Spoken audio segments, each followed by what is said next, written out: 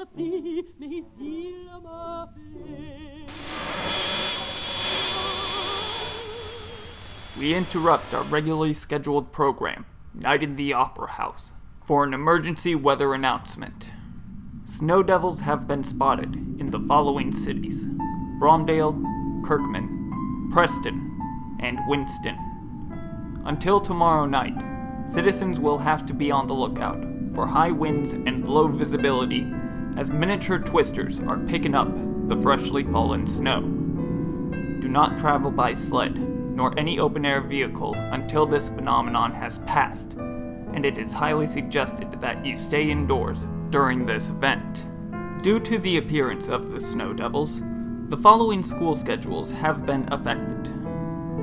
Bromdale Public Schools is closed for the next week under order of the head of the school board, Sharon McLaughlin. Your schoolwork will be sent to your inbox on the school's webpage. Enjoy the time off, kids.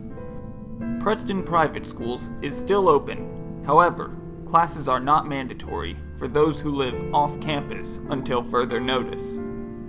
Students living on campus, though, will have to attend class since they do not have to go outdoors. And finally, Kirkman School for Agriculture will be canceling the following classes until the Devil's passing: water harvesting, field animal husbandry, surplus storage, and pesticide application. All other classes will be held at their usual time, but absences will not be counted during this storm. As further warning, under no circumstances should you go outside for more than half an hour, and if you see a snow devil approaching you, get to the nearest shelter. We can't talk about what happens to those caught in these vortexes, but those who were are still recovering from what they've learned. Be safe, citizens.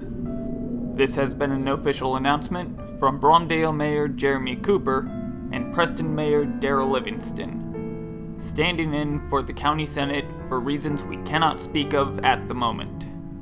Thank you for listening to SDCR, Snowdrift County Community Radio. We now return you to your regularly scheduled programming.